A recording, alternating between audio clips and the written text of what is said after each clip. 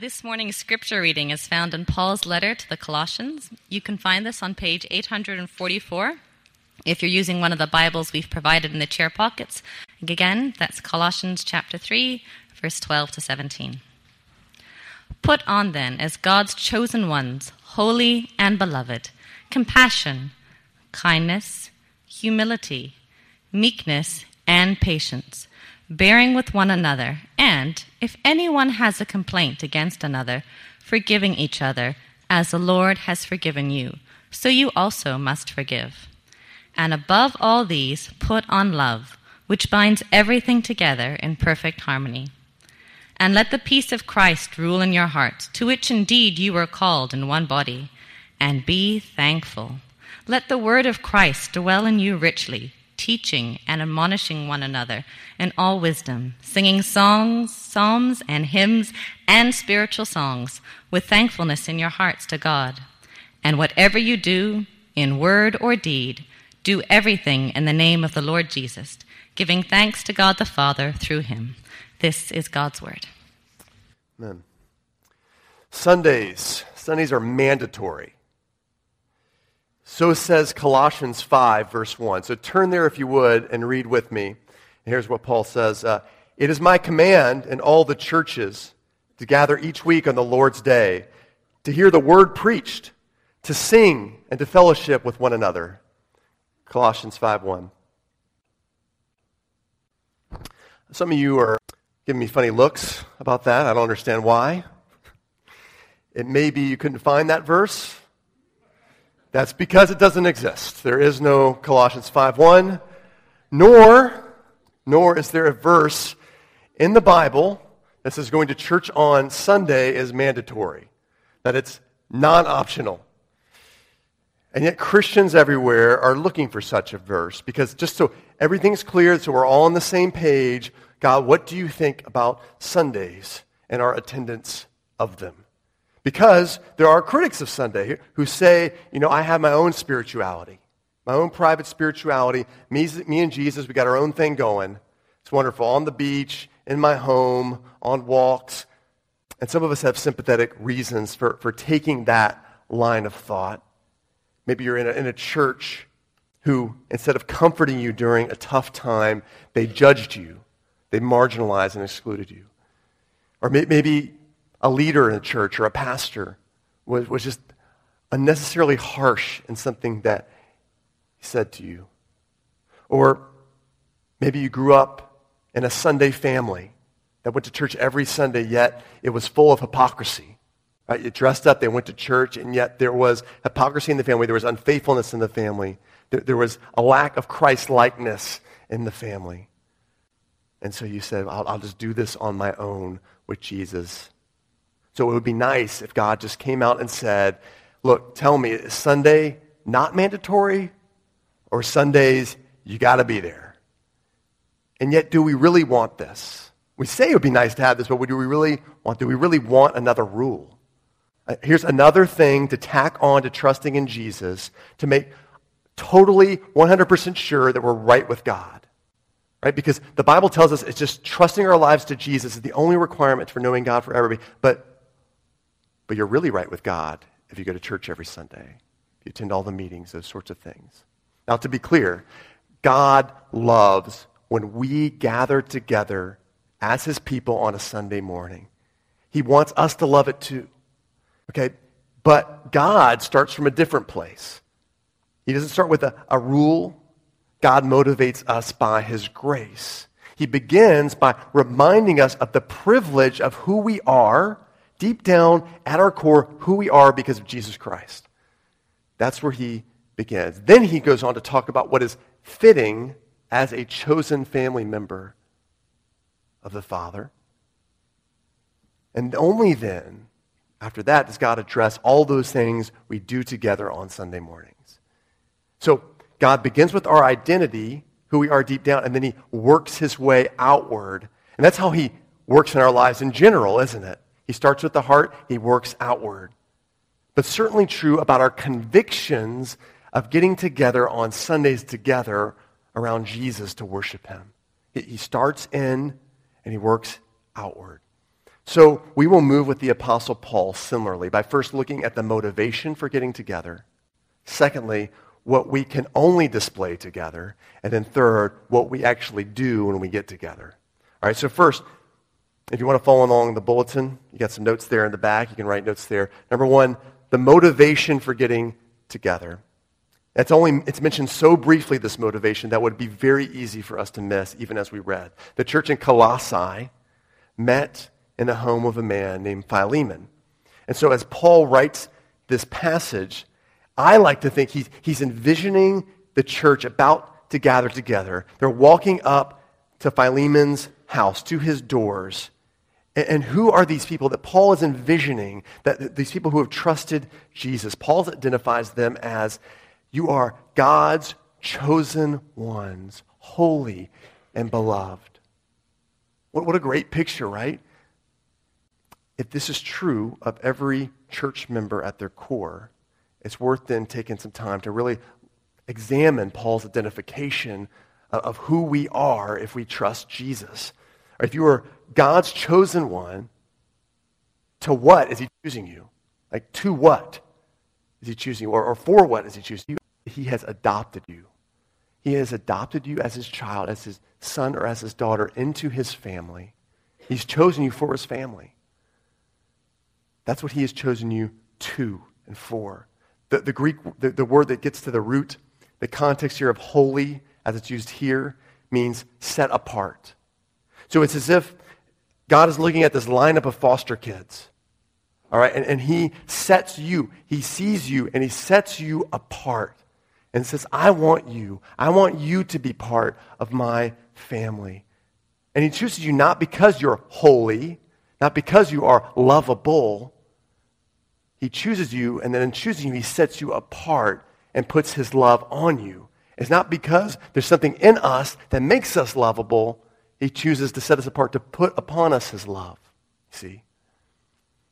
It's all grace. It's all mercy. Here's some scriptures that talk about this reality of being part of God's family. Jesus says himself in John 1:12, or actually John says this, sorry. Yet to all who received Jesus, to those who believed in his name, he gave the right to become children of God. Paul puts it a different way in Galatians 4, when he says, when the fullness of time had come, God sent forth his son, born of a woman, born under the law, to redeem those who were under the law. Stop right there. That just means people who were trying to earn God's favor, make themselves right with God just by trying really, really, really hard. And they just found that they couldn't because of the sin in their life. And so God came to rescue them from that. And so it says here that so we might receive adoption as sons. And because you are sons, God has sent the Spirit of his Son into our hearts, a Spirit that cries, Abba, Father. So you are no longer a slave, but a son, and if a son, then an heir through God. What does it mean if we're chosen out of this lineup graciously? What does it mean for how we relate to God's family? The night I was engaged to Katie, we walked back from this majestic meadow. All right, this place overlooking the foothills of North Carolina, this beautiful setting. We walked back from this majestic meadow to her mother's house.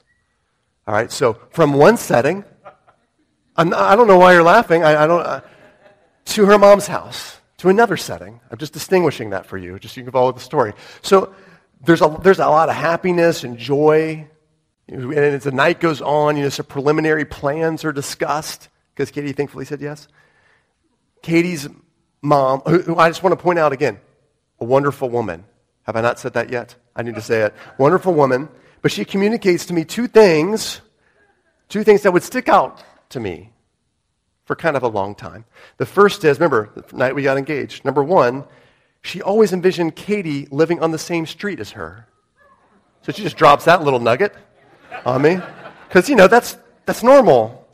That's normal. Number two, in the meantime, I really suggest you invest in a calling card because she and I are going to talk on the phone every day. So two little wonderful truths that have come into my life. How do you think that made me feel? I think that made me feel. Even though I'd just taken the first step of uniting myself with Katie, become part of her family, In that moment, I had a couple concerns. Mostly when, how much, if I should show up to family gatherings. Is this what's going to happen? Like, is this going to be this sort of, I'm going to be, like every time I get there, I'm going to get a pitch for why I should buy property on the same street as them. Is that what's going to go on? You know, I had some doubts. Now, should I show up? And of course I did, and I should. Because it's the family of the person to whom we've chosen to commit our life to, right? Of course. There might be concerns, but am I really going to avoid family gatherings? No, of course not. So here's Jesus. He's chosen you. He set you apart. He died so that you could live forever. So what are you going to do about his family? Because they say some weird things sometimes, his family. It feels like they overlook you. They occasionally make you feel uncomfortable. And definitely more than like any coworker I have or anything like that. Like God, it's the people at church. I get that you have your concerns, but it's the family of the Savior to whom you've committed your life. So are you really going to avoid family gatherings? No, of course not. No, I've been chosen. I've been set apart. I'm beloved. So I come. So let's get together every week as a family and celebrate our chosenness together. That's the motivation for getting together. Paul now then moves into what we can only display together. Read with me verses 12 through 14. Put on then, as God chosen one, holy and beloved, put on then compassionate hearts, kindness, humility, meekness, and patience, bearing with one another. And if one has a complaint against another, forgiving each other. As the Lord has forgiven you, so you also must forgive. And above all these things, put on love, which binds everything together in perfect harmony. So Paul says to put on what's appropriate for who you are. So we know who we are, right? God's chosen ones, holy and beloved. So now put on what's appropriate for who you are. If I'm a basketball player, I put on a basketball jersey. I don't put on this item of clothing for myself, right? I put it on to clearly display to others, I'm on your team, right? I'm on your team. I'm with you. I'm going to rebound for you. I'm going to defend for you. I'm going to pass for you. And I'm certainly going to shoot for you because that's what I do as a basketball player. That's the kind of player I am, sorry. But I'm with you, all right? If I'm a groom, I put on a tuxedo. No one puts on a tuxedo to feel better about themselves, all right? No, those things are so uncomfortable. No one does that. Those buttons are so hard to put on. They're so small. Who made up that idea? I don't even know. But no one puts it on because it feels good, but to communicate to the guest, to the wedding party, to your bride, I'm here to get married to this person, to join her team. So if I'm God's chosen one, holy and beloved, I put on what's appropriate for who I am. I put on compassion. I dress myself with kindness, with meekness, with humility. And above all these things, I put on love, which really makes the outfit, right? I don't put these items on to make myself feel good, to make myself feel better about myself or morally superior to others. Kind of a pat on the back. I put on these things for others. They're always ours for others. To let others know that I'm on their team. I'm with you, I'm for you. By displaying to them my uniform. This is my uniform as someone chosen in Christ Jesus. For most of us, Sundays represent our only family gathering of the week. It's our only opportunity to experience compassion in the form of someone looking out for you. To experience humility and meekness from people you look up to, but are humble and bring themselves down and love you and serve you. And for some of us, the only chance to experience real love, to experience a warm handshake and embrace. That means it turns out that we should dress appropriately for church, right? We should wear our Sunday best, but just a little differently from how we've always culturally thought of that. So we put on what's appropriate for who we are: compassion, kindness, meekness, humility, love. And you might object, well, wait a minute, right? These are things we can do Monday through Friday as well. These are things we should put on all the time. And you'd be mostly right, but not entirely. Look with me in verse 13. Forgiving one another as the Lord has forgiven you, so you also must forgive. So it's Jesus alone who can empower true forever forgiveness. Because we know from experience, every act of forgiveness towards a wrong requires sacrifice, right? We sacrifice our rights when we forgive. We sacrifice our reputation sometimes when we forgive. We sacrifice sometimes repayment when we forgive. We sacrifice putting that wrong in our back pocket so we can use it for later against the person. When we forgive, we sacrifice that, don't we? Our Lord alone forgives with an inexhaustible sacrifice. It's inexhaustible. What do I mean by inexhaustible sacrifice? You should, or you do, or you should be aware that hurricane season is upon us, which means getting prepared. We have a hazard management specialist actually with us this morning sitting nearby. I don't know, is there a website to go to for that? kmanprepared.ky. There's a little plug for hurricane season. You get everything when you come to church this morning, right? Thanks, Simon. I put you on the spot. But as you prepare for hurricane season, you sacrifice a little bit now, don't you, for that? You buy things. For example, Katie has bought a bunch of bottles of water, put in our freezer, right? It's about 3 to 4 days worth. Probably not enough. Many of you guys have bought more, but imagine if someone sacrificed their time, their money, their labor, really part of their life to build a well here in Cayman, which, by the way, is physically impossible, right? We have 50 feet of rock below us. It's not, there's nothing to really drain up. But a well represents an inexhaustible resource of thirst-quenching water, right? That's what we have in Jesus Christ, an inexhaustible resource of grace. During the week, people may pass around, a 16-ounce bottle of grace to you. They may give you a little bit, right? A little taste, a little kindness. Once you take it, there's probably no more of that coming to your way, right? That's it for most of us. Once it's up, it's up. But the cross of Jesus Christ, it is our well. We gather around him. And so we gather around him, our well of life and forgiveness. Only Christ then can demand that we also forgive. For everyone else, forgiveness is a choice. Take it or leave it. Give you 16 ounces of it. That's it. But not for the Christian. A Christian claims Christ's inexhaustible sacrifice. It's the well from which we get water. We keep going back to that well to forgive and to love and to be kind. And so church is the only people among whom forgiveness is non-negotiable.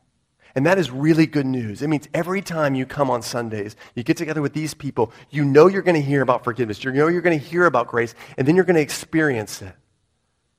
Because it's non-negotiable for those of us who call Jesus Lord. He is the well that keeps giving grace to us. And so he alone can say, you got to give grace. You're not going to find that elsewhere Monday through Friday. You can't display to one another non-negotiable grace in your yoga class. Right? You can't get it at a work outing, at a club or at a pub. We display it to one another when we get together on Sundays. So we've talked about what's our motivation for getting together, what can we only display together. Now thirdly, finally, Paul moves us to what we actually do when we get together. From 10 to 11:30, what is it that we actually do? There seems to be, he's talking about 4 activities. I don't want to say 4 things. It's 4 movements that you see happening, or we should see happening on a Sunday morning. The first of which is bring people closer together. Bring people closer together. Look at verse 15. And let the peace of Christ rule in your hearts, to which indeed you were called in one body. Now let me talk about 3 key words here. Peace, rule, and our hearts. And then we're going to kind of tie it together, okay? So stick with me here. We sometimes think of peace as being this feeling we get when all the circumstances go our way. But the peace Jesus purchased for us was bringing together rebels and God the Father. People full of sin, people who said no to God and yes to ourselves, and bring them back together with their Creator. That's the peace that Jesus has brokered. So when Paul talks about this, Paul himself, a Hebrew of Hebrews, he said this should rule in your hearts. What did he mean by hearts? He was a Hebrew of Hebrews. He had a Hebrew understanding of the heart. The heart isn't just the place of feelings and emotions, the things we see in Hallmark cards. It is the control center of a human being. Thinking, feeling, emotion, ultimately what we do. The will. And finally, Paul talks about then, okay, let peace rule that heart. What does he mean by rule here? It's a unique word in the New Testament. Brabeo is the word. And it means to umpire. It was referred to someone who umpired or refereed athletic events, the athletic games in Greco-Roman world. It was the person who blew the whistle, who told everyone the rules, who determined the outcome, someone who was a judge of games. So if we take these words together, Paul is telling us, when we walk in on Sundays, our decisions we make, should be umpired by what will bring people closer together. Decisions we make should be umpired by what will bring people closer together. And I think about all the decisions that are made for Sunday morning. And even in my own heart, I think about, but what would I prefer? What song would I like? Sometimes, in my own heart of hearts, I don't think about, okay, what will bring people closer together? And that should be the umpire of everything I do on a Sunday morning and everything we do as participants and members of God's family. That's the first activity. Decisions we make. What's going to bring people closer together? To one another and to God. Second activity, let God's word move inside us. Let God's word move inside us. Look at verse 16, the beginning there. Let the word of Christ dwell in you richly, teaching and admonishing one another in all wisdom. God's word, when presented, as Jenny read it, when preached, as I'm doing right now, it's meant to dwell inside of us. And when we hear that, my fear is we think of dwell as modern people who view home as simply a place of rest. Whereas a Hebrew understanding of home would have also seen it as a place of work. People worked in the home all day. There wasn't a sofa in a Hebrew home. There wasn't a chaise lounge in the home. You only rolled out your mat at nighttime for everybody to sleep on. You just rolled it out. Let's go to bed. Work is finally done. We ate. We're going to bed. And that's how we're supposed to view this work. Even the Greek word, it's meant to convey this dynamic activity, this God's word dwelling or inhabiting us. It's dynamic. It's going to work in us. There's a student of Katie's. Katie's an art teacher, and one of her students is someone whom our family has befriended. He's attended church with us for a little while, pretty regularly. He's a wonderful kid, just a really great kid. He's got a great heart, but he's uber hyper. He can't sit still. He's all up in your business all the time, it feels like. He's like checking where my clothes are made from. I'm like, And so it's a Sunday after church, and I'm when I'm at my most kind of weary, to be honest with you guys, and we have a house full of children on this day, 6 at this time, and Katie's got finally some of these kids working on an art project together, except, of course, for this young man who can't really sit still. So this kid, he's in our living room, turning over everything, examining everything in our living room, and so he told you to pick up the remote. Hey, Mr. O, do you know this remote was made in Korea? No, I didn't know that. Mr. O, do you know there are 38 books on this bookshelf? No, that's good to know. And finally, Mr. O, do you know that 2 spiders live behind this bookshelf? Like, no, I didn't. There's some wisdom there that's pretty useful. Thank you. And yet there I remained, fixed on the sofa, perfectly comfortable with my superficial view of the world and my chips and salsa. All right, just sitting. I think the young boy can teach us something about how we receive God's word. It's meant to dynamically dwell in us. It's meant to move around in us. We should be talking about it later with each other, in the lobby or at a lunch. Like in all wisdom, we should be turning it over, examining God's word from all angles. How does this affect my thinking? How does this affect my worldview? How does it affect me as a father, as a husband, as a neighbor, as a coworker, or as a follower of Jesus? Right? And looking, using God's word. Or the other alternative is we just sit back, take it all in, and say, what did the preacher tell us to do again? What did he say? So this morning, if you're telling yourself later, what did Brian tell us to do? Oh yeah, go to church on Sundays. No, you missed it. You missed it. You can do that and get on with it, but you can also let God's word dwell in you richly. Not impoverishly, not poorly, richly, dynamically, not just superficially, right? So, second activity, let God's word move in you. Third activity, sing words. We get to sing words that teach, challenge, and express gratitude. Look at the rest of verse 16. Teaching and admonishing one another in all wisdom, singing psalms, hymns, and spiritual songs with thankfulness in your heart towards God. Now, a lot of commentators debate this teaching and admonishing. Does it belong to how we're supposed to teach God's word, or does it belong to how we're supposed to sing? Right? The first part or the second part of this verse. Now, after careful study, I believe Paul is primarily thinking about the word of God. The word of God is meant to teach us and challenge us. It means to admonish us, to challenge us. But even as he's writing about the teaching and challenging function of God's word, I think Paul's line of thinking goes from singing, oh yeah, singing does the same thing. Singing can teach and challenge us, even as we're thankful in our hearts to God. Right? And so singing has that function. And so he mentions psalms here. Psalms are the direct words from God, direct words of praise to God about God. It's praise language from the scriptures. And so because God's word forms us, it challenges us, it molds us, it shapes us, doesn't it? And we sing it. And then there are things called hymns. And hymns are basically songs that teach us as we sing, which is brilliant because it's much easier to remember a line from a song than it is a line from my monologue today. And so you sing it. It's wonderful. That's why hymns have lasted through the ages, not because people wanted to keep organs around, like piano organs and things like that, for a long time, but because they teach us timeless truths about God and retell the story about Jesus, retell the gospel about Jesus Christ. That's what hymns are so good at. And then there are spiritual songs, which seem to be these spontaneous songs given by the Holy Spirit as God's people gather. So you have these things. And in some ways, we have all of these categories of songs represented this morning through our praise team, which I'm so grateful. For example, holy is the Lord God Almighty. The earth is filled with his glory. We sang that earlier, and it comes from, not from a psalm, but from Isaiah 6. We're singing God's word back to him.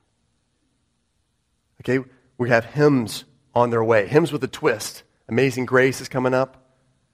A hymn that teaches us about God's undeserved favor towards us now and forever, reminding us that we haven't done anything to deserve God's love, but he's just been gracious towards us. And then as the writer of this new hymn with a twist, he overflows in this Holy Spirit, okay, my chains are gone, I've been set free, my God, my Savior, he's rescued me. So it's a hymn with a twist. We're going to get another hymn with a twist in a song called Cornerstone, very similar. Old song with a new sort of Holy Spirit, put this on my heart, I'm going to express this too. Now many of us get our worship songs via YouTube, via Big Fish Radio, via social media recommendations, and then we kind of form a little bit of a playlist, right? In whatever shape or form that is, which is wonderful. But I would encourage us to think a little more biblically, just a little more biblically about this, how we assemble that playlist. Not to eliminate some of the more poetically dressed songs that talk about our feelings and emotions, that's great, but to consider adding songs that are directly from God's word, adding songs that teach us and challenge us even as we sing them, because that's what's going to really shape us. So, third activity, we sing words that teach, challenge, and express gratitude when we get together. The fourth activity we do when we get together, do your part for Jesus. Look at verse 17, one of my favorites. Whatever you do in word or deed, do everything in the name of the Lord Jesus Christ, giving thanks to God the Father through him. And so how do we apply this Sunday morning? We'll consider what people do on Sunday mornings to contribute. They contribute usually through one of two categories, right? Word or deed, as Paul puts it. Some people do their part by teaching adults or teaching children on a Sunday, right?